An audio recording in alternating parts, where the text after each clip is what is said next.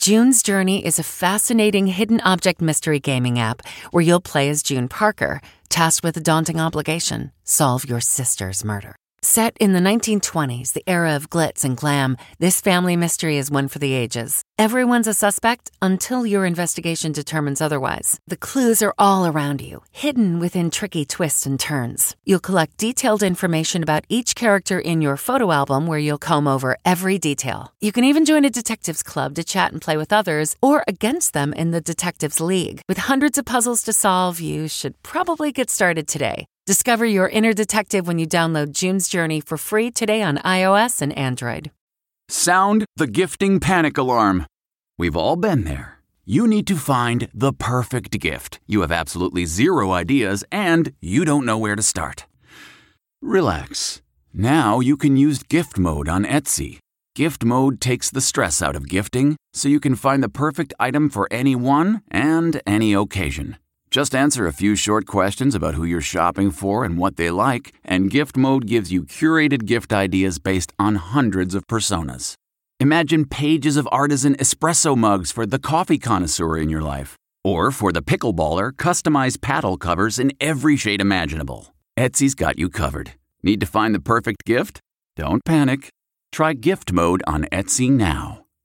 Audible is the destination for thrilling audio entertainment with highly anticipated new releases. The time is now more than ever to embrace the breathtaking, sinister, and shocking tales that can enthrall you, especially with brand new exclusive thrillers from best-selling authors who are guaranteed to keep you gripped, like Amy Tintera's Listen for the Lie. With exclusive thrillers from best-selling authors, captivating sound design, and dynamic performances, Audible brings these stories to life like never before. And as a member, you can choose one title a month to keep from their entire catalog. New members can try Audible free for 30 days. Visit audible.com/WonderyPod or text WonderyPod to 500-500. That's audible.com/WonderyPod or text WonderyPod to 500-500.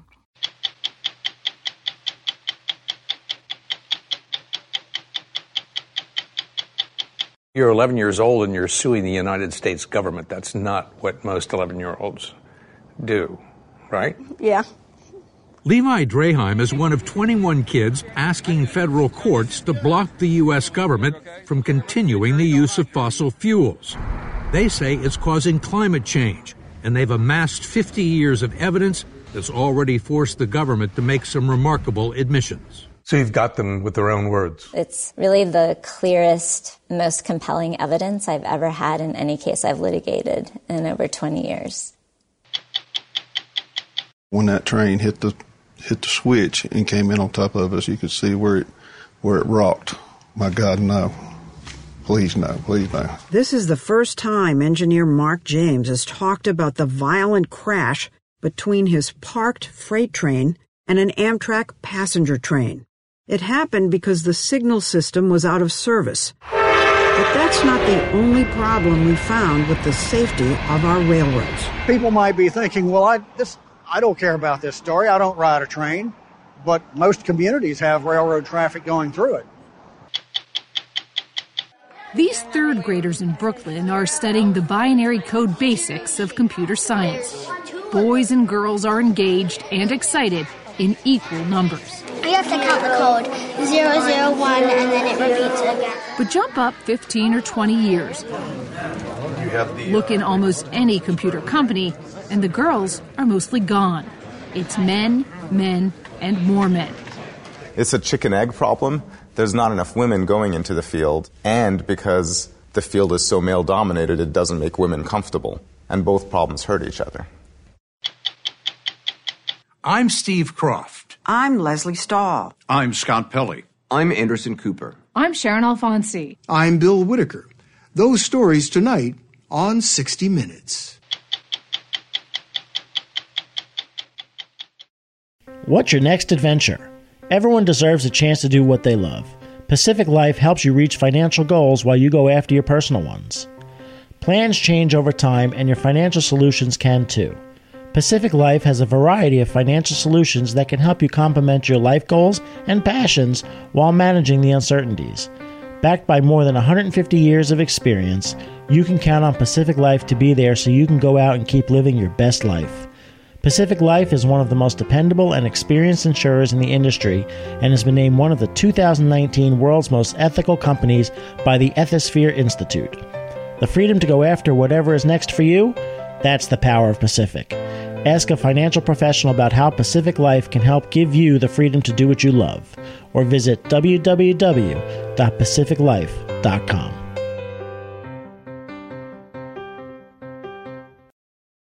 Of all the cases working their way through the federal court system, none is more interesting or potentially more life-changing than Juliana versus the United States. To quote one federal judge, this is no ordinary lawsuit. It was filed back in 2015 on behalf of a group of kids who were trying to get the courts to block the U.S. government from continuing the use of fossil fuels.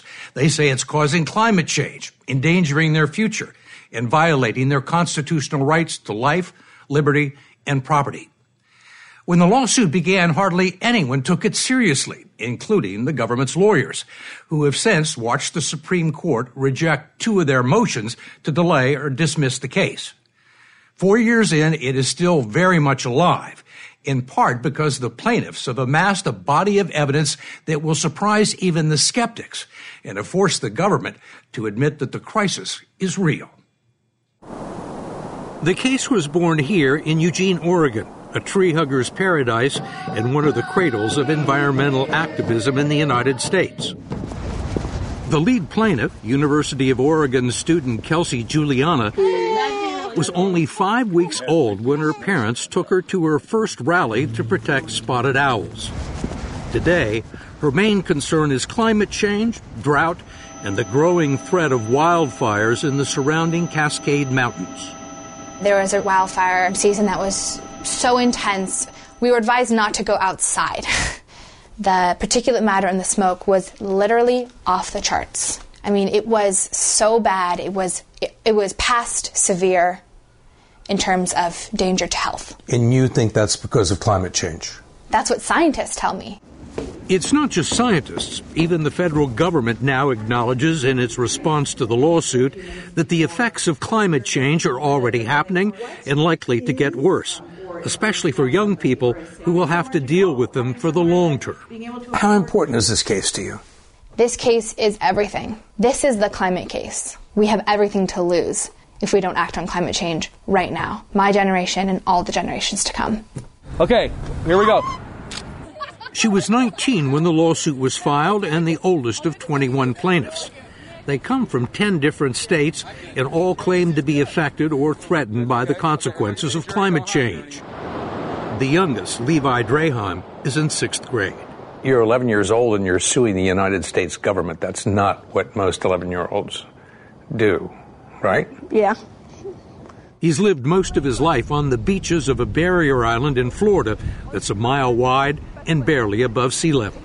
What's your biggest fear about this island?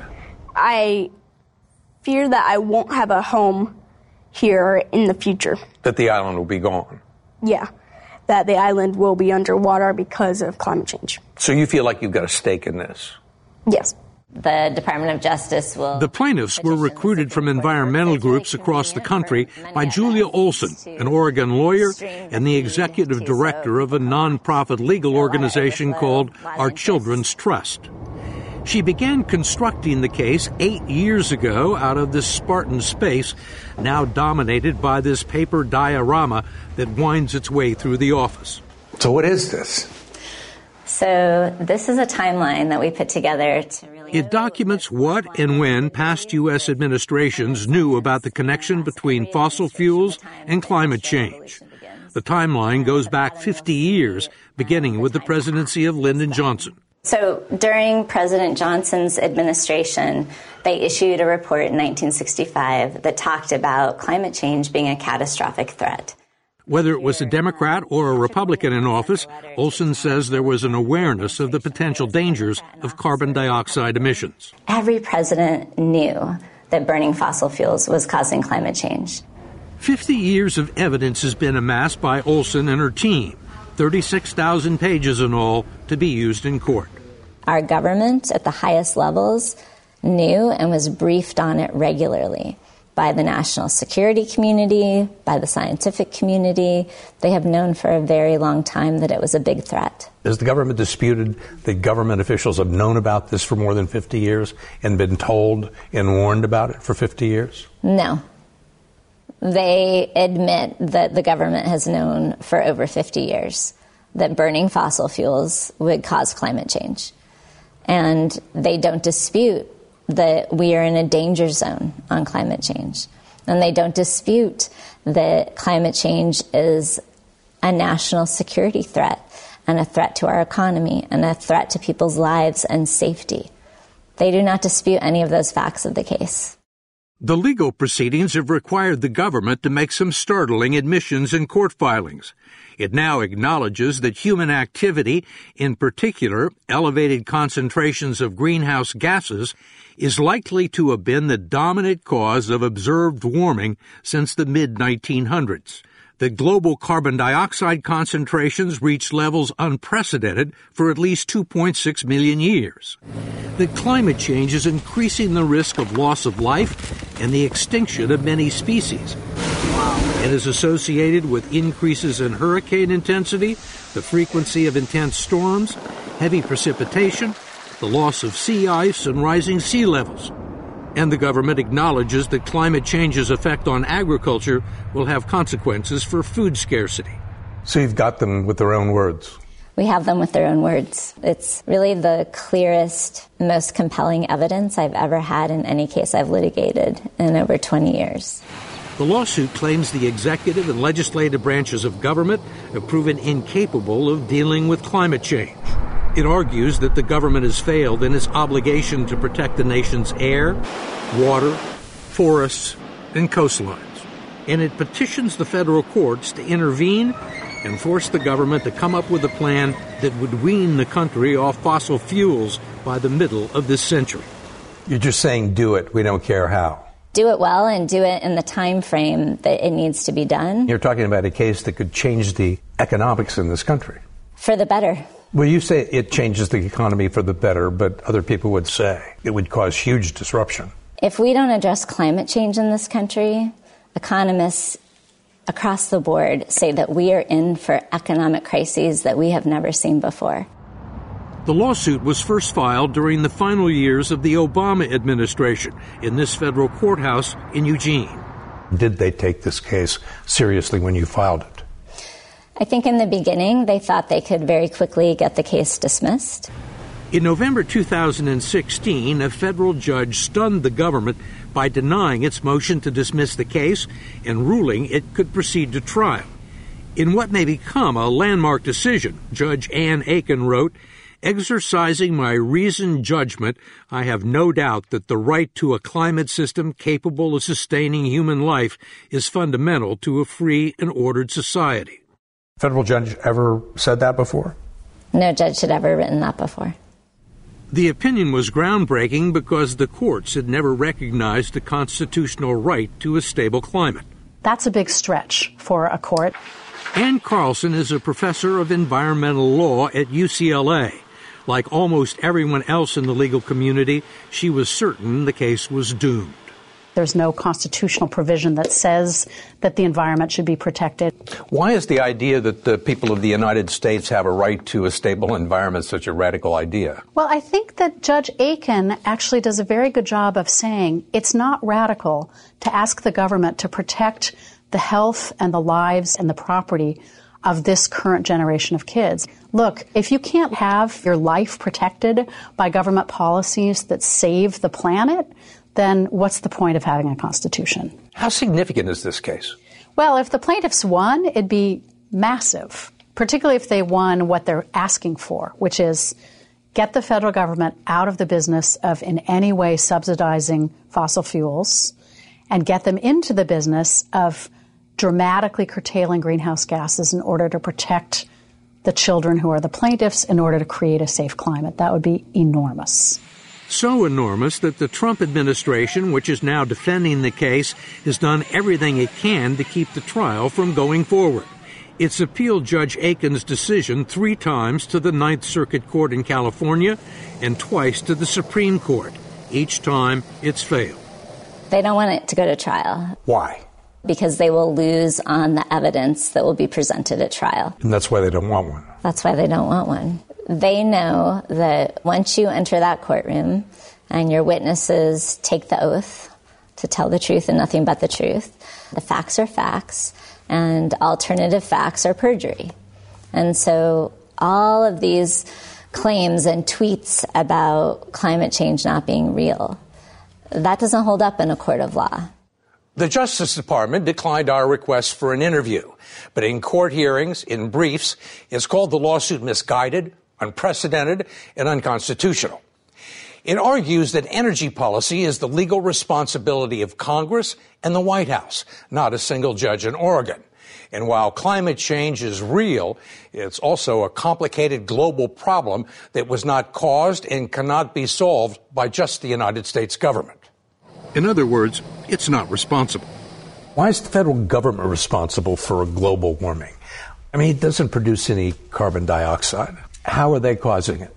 They're causing it through their actions of subsidizing the fossil fuel energy system, permitting every aspect of our fossil fuel energy system, and by allowing for extraction of fossil fuels from our federal public lands. We are the largest oil and gas producer in the world now because of decisions our federal government has made. What about the Chinese government? What about the Indian government? Clearly, it's not just the United States that has caused climate change, but the United States is responsible for 25% of the atmospheric carbon dioxide that has accumulated over the many decades.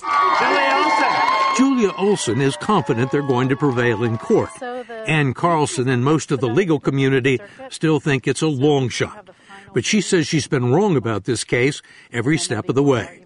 Courts have asked governments to do bold things. The best example would be Brown versus Board of Education, when the court ordered schools to desegregate with all deliberate speed. So there have been court decisions that have asked governments to do very dramatic things.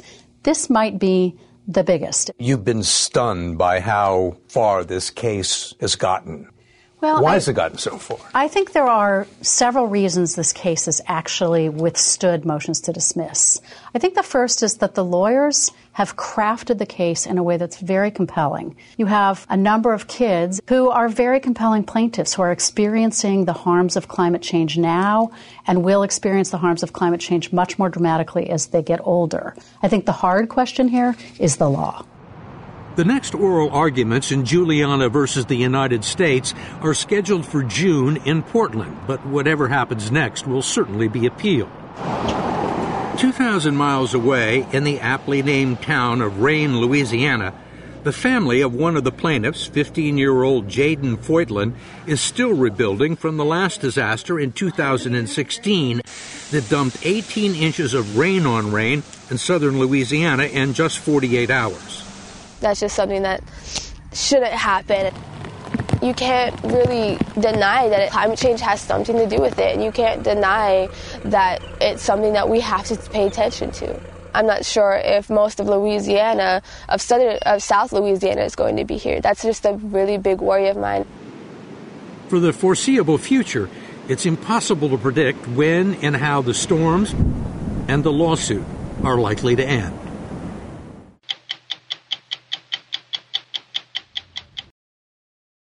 There have been a number of catastrophic train crashes in recent years that may seem to have been isolated incidents, but it turns out they are connected in an important way.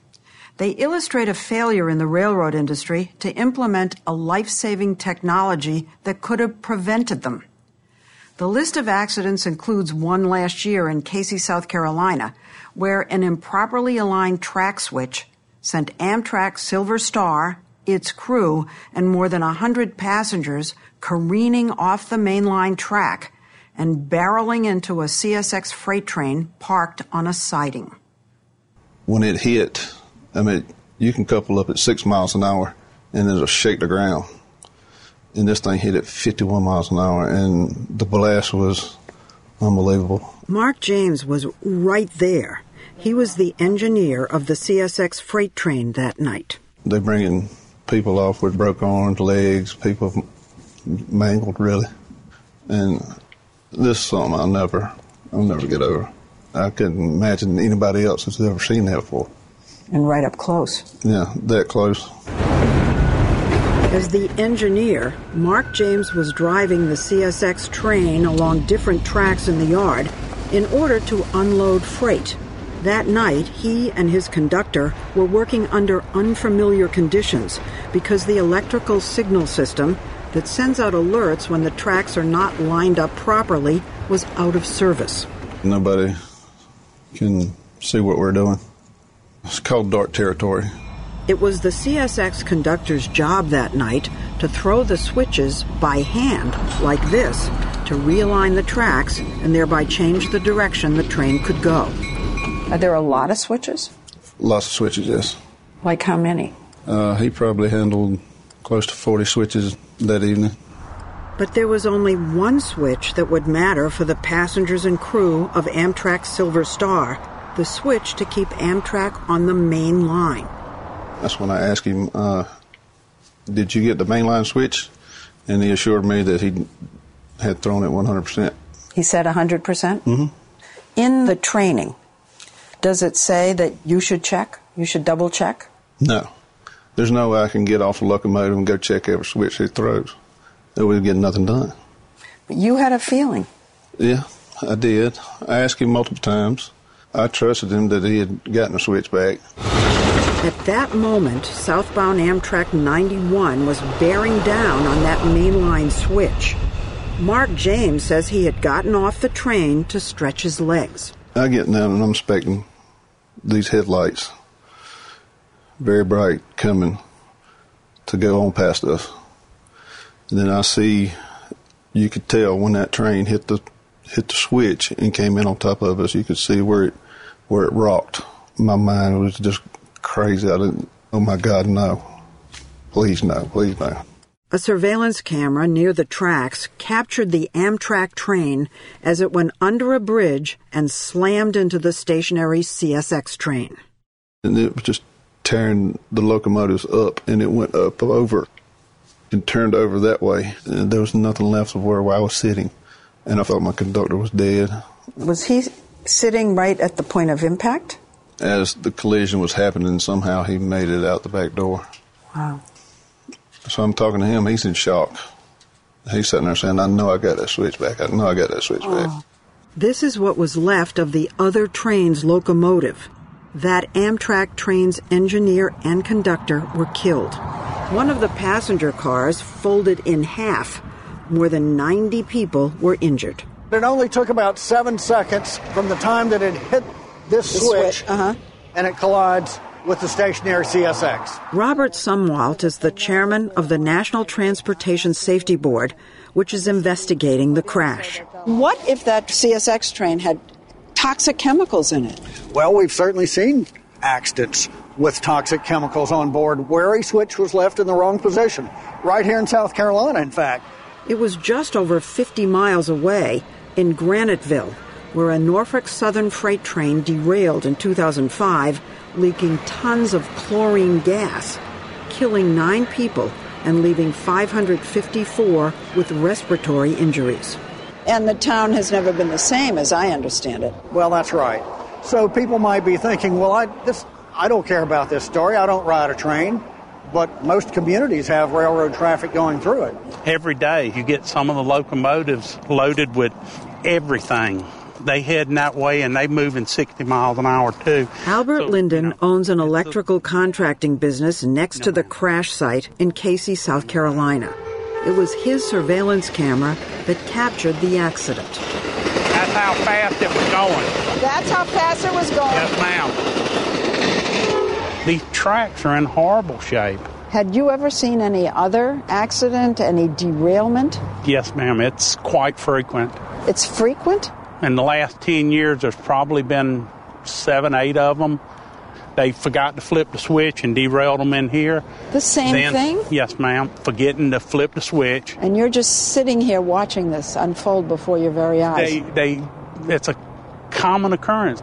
But those didn't involve the lives of more than 100 passengers who, along with engineer Mark James, were counting on the CSX conductor to make sure the tracks were pointing in the right direction for Amtrak to pass through. Is there anything that you should have done that you didn't do? No. Nothing. I can't see what my conductor's doing. I have to trust him. We have to work together. And I did trust him. And he's human. He made a mistake. What if we told you that mistakes like that, human errors, can be caught and crashes prevented by a technology that was supposed to be in place by now? Congress mandated that most of the country's major railroads install the technology by 2015. In a complex arrangement, Congress extended that deadline first to 2018 and now again to 2020. The technology is called Positive Train Control, PTC. It's a computerized system that uses technology like GPS and Wi-Fi to transmit information from sensors and signals installed along the tracks to and from the trains. It amounts to an automatic braking system. Step extra 835, engineer to conductor, over. Pat Desir, an engineer for the Southeastern Pennsylvania Transportation Authority, demonstrated how the system works. This is the speed limit, and this is what you're going at the moment. Exactly. Okay.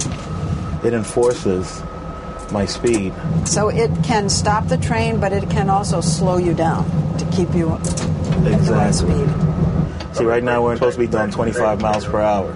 All right, I'm going to go above it, and I'm going to show you how PTC works. Okay. All right, I'll get to about 28 miles per hour, and I'm bringing it up. Feel how fast we're going? And now it's down. And we received the penalty brake application.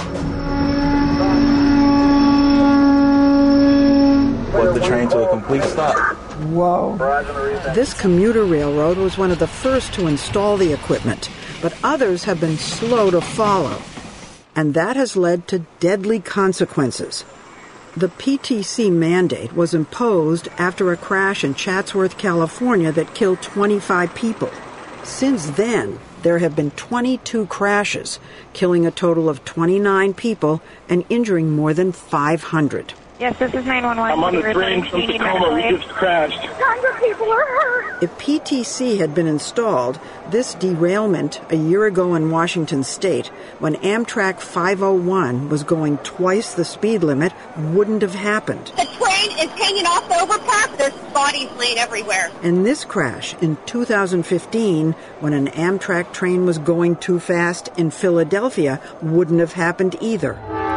The major railroads, including CSX and Amtrak, each own miles of their own tracks, and their trains ride on each other's tracks.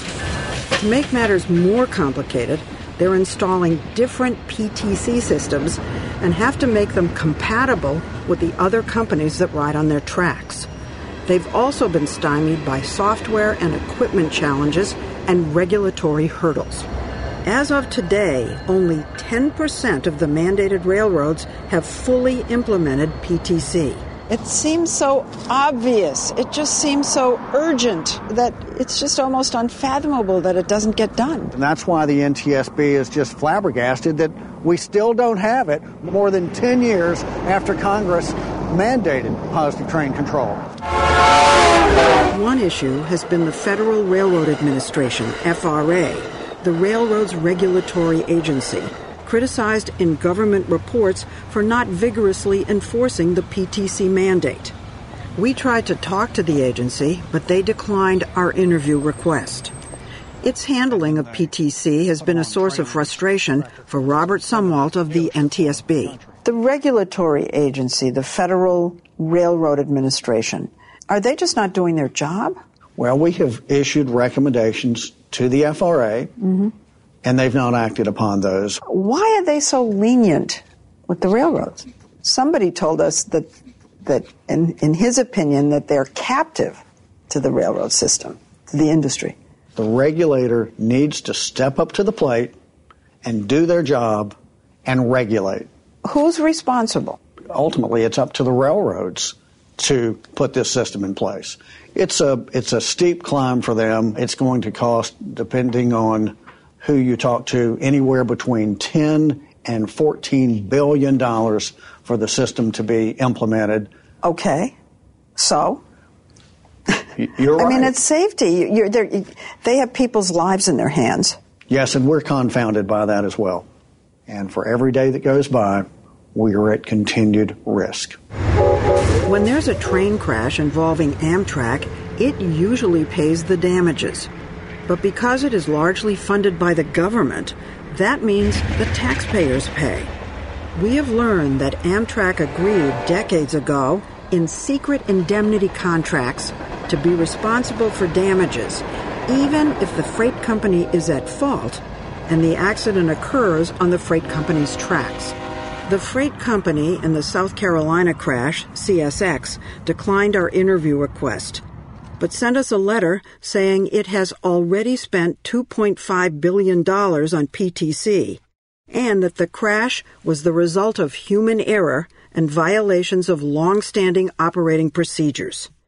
CSX fired both the conductor and engineer Mark James. Are you fighting this? Yes. Are you challenging the firing? Yes. There's nothing I could have done to prevent the accident. I did nothing to cause the accident. And I got fired anyway. James is unemployed. He's raising a teenage daughter and is facing large medical bills for PTSD. You can't sleep at night, you know. If you wake up, this is in your head, you want to... Still. Yeah.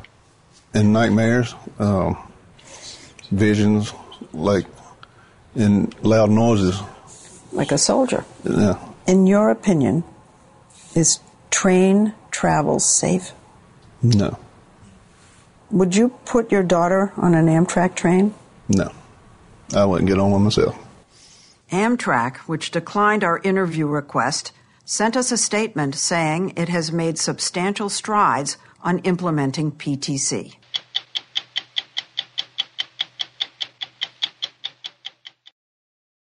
There are 500,000 open computing jobs in the United States right now. New ones are being created nearly 4 times the rate of other kinds of jobs, and they pay almost twice as well. The problem is, the people in a position to get those great jobs are overwhelmingly male. Women occupy just a quarter of computing jobs. It's not a new issue. Companies, universities, and foundations have spent years and millions trying to attract women to tech. But the number of women majoring in computer science has actually declined. We wondered why those efforts have failed and found one group that may have a chance to finally crack the code. What is the activity going to be about? Binary code. Beautiful. These third graders in Brooklyn are studying the binary code basics of computer science. Boys and girls are engaged and excited in equal numbers. We have to count the code 001 and then it repeats again. But jump up 15 or 20 years. Look in almost any computer company, and the girls are mostly gone. It's men, and more men. Boys and men, the numbers are moving up. We are getting a lot more into computer science. But with women and girls, it's going down. Bonnie Ross is a corporate vice president at Microsoft. Morning. And runs its video game studio that produces the blockbuster game Halo.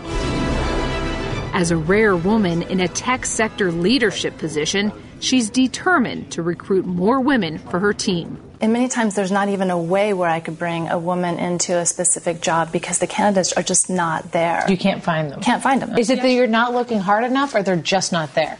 They're just not there. On the day we met her, she told us there were 4,000 current job openings at Microsoft alone.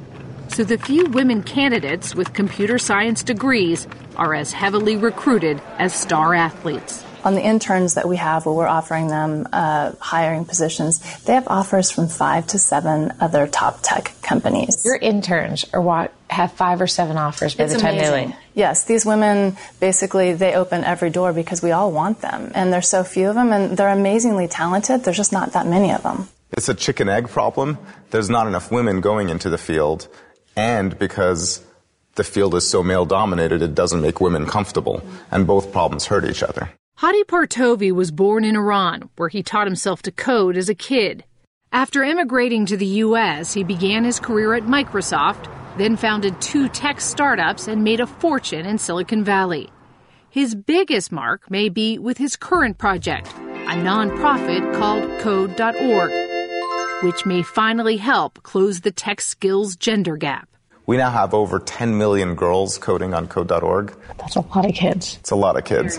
Its audacious goal is to teach computer science to every student in America, from kindergarten through the 12th grade, with online lessons that begin with the simplest concepts of computer science. You have to add more than one. It looks like games, but what are they really learning? First of all, it's just putting commands together to build a really basic program. A computer program is a lot like a cooking recipe. And a simple recipe could say, crack an egg, put it in a pan, light a fire, and cook it. Mm-hmm. And more complicated recipes have a lot of preparation. But you start with something simple. Over time, students learn to build apps, create websites, and write computer programs, which is essentially what all those guys in all those tech jobs do for a living. In the current workforce, the gender gap hasn't changed. In fact, it's gotten slightly worse over the last 10 years. There have been huge efforts made to get more women into computer science, and you said it, fewer are going into computer science. What is going on? Well, many of the efforts to get women into computer science, I think, start late. And if you start by the time somebody is 18 or 19, they have so many more pre-developed stereotypes and inhibitions and other passions that they've, at this time, developed.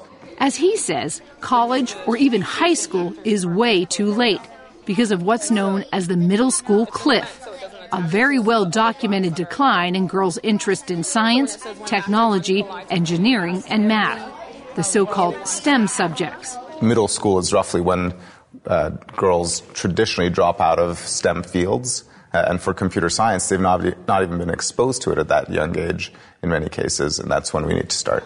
Code.org gets girls interested when they're even younger, starting in kindergarten. And because its goal is to teach computer science to every kid, it has the potential to change the face of the tech workforce. The majority of our students are girls or underrepresented minorities. In the Code.org classrooms, white and Asian males are the minority. There are only about 30% white and Asian males. 70% are girls or black or Hispanic or Native American students. Is that by design? That's totally by design. We started this to basically equalize things, and we're almost at perfect population balance in our classrooms. Wow. One of the biggest challenges Code.org has faced is finding enough teachers for all those classrooms. Is it true that we only graduated 75 computer science teachers last year from all of the universities and colleges in the United States? It's crazy. How is that possible?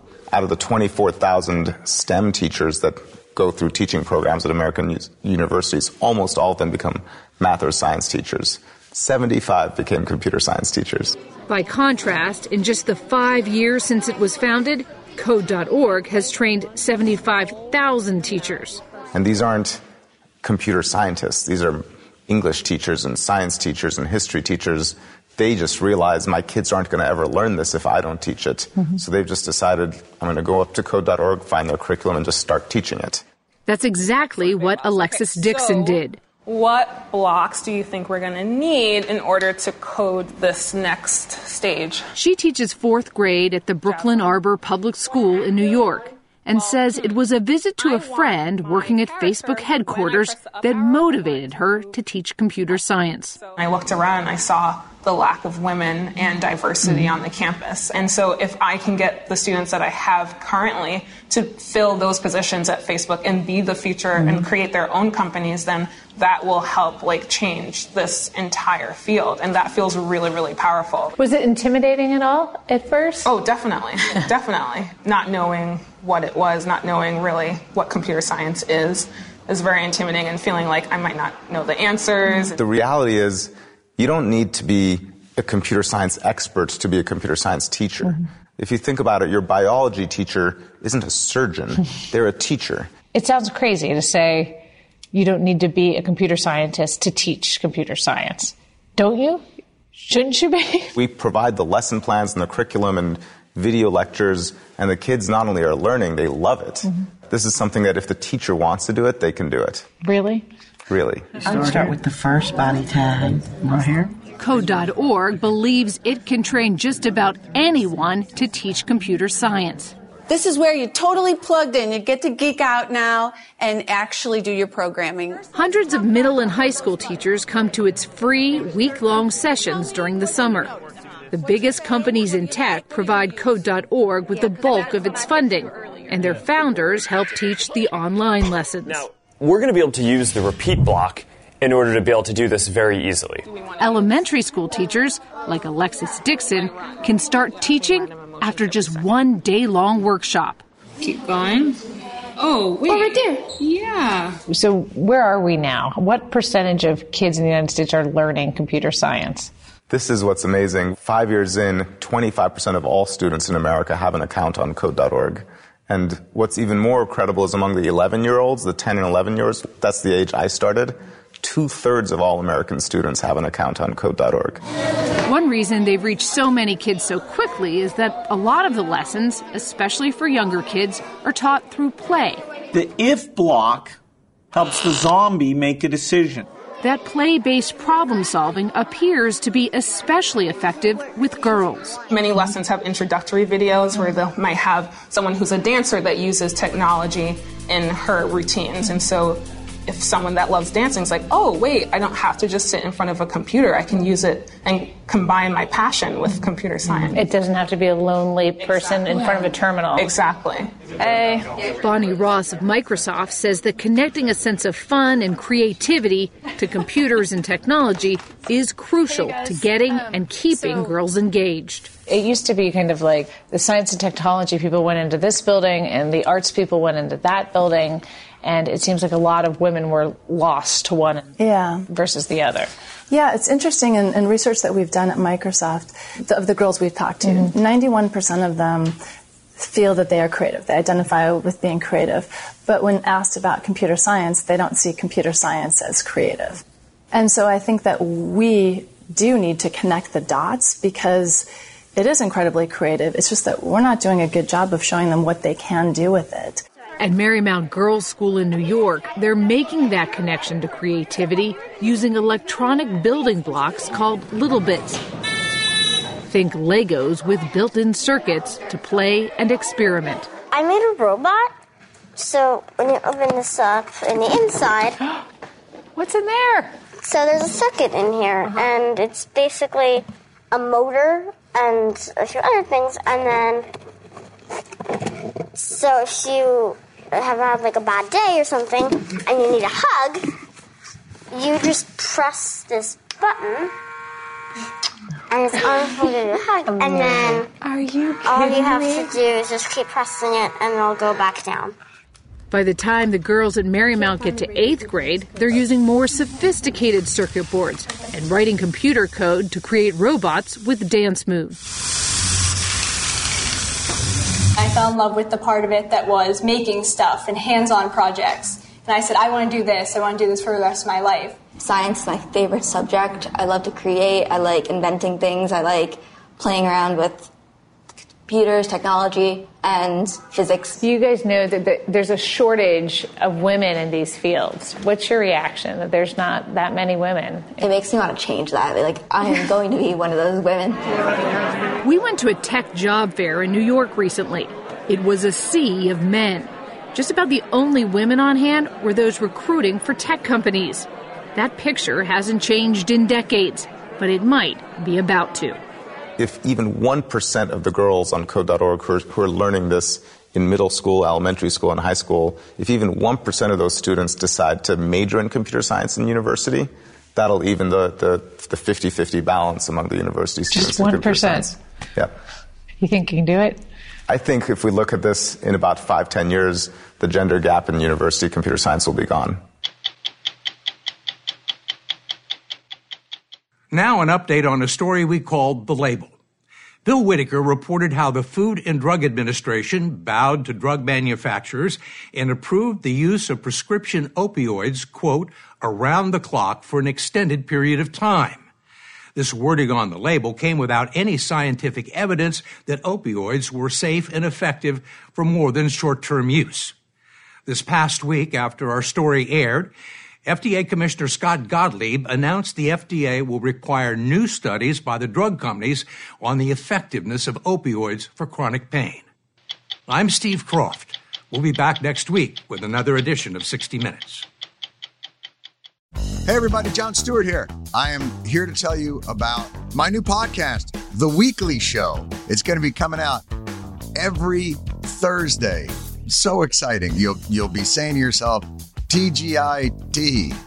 Thank God it's Thursday. We're going to be talking about all the things that hopefully obsess you in the same way that they obsess me. The election, economics, earnings calls. What are they talking about on these earnings calls? We're going to be talking about ingredient to bread ratio on sandwiches.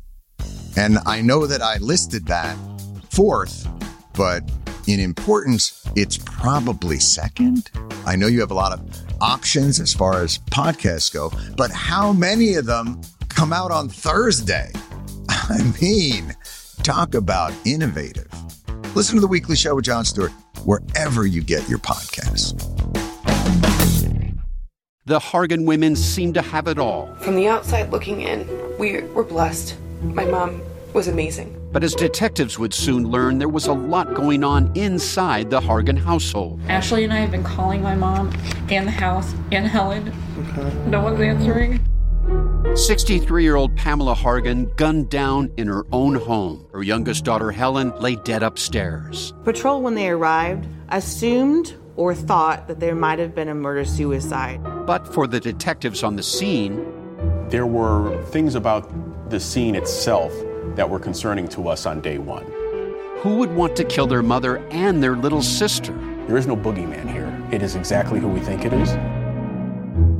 I'm Peter Van Sant from 48 Hours. This is Blood is Thicker, the Hargan Family Killings. Listen to Blood is Thicker, the Hargan Family Killings early and ad-free on the 48 Hours Plus subscription on Apple Podcasts. Here's a question always on the go. Yeah, you are. Now you can take CBS Mornings with you, and we want to go. Wake up to your daily dose of news and interviews with today's leading figures in politics, business, and entertainment in the CBS Mornings On the Go podcast. Available every weekday wherever you get your podcast.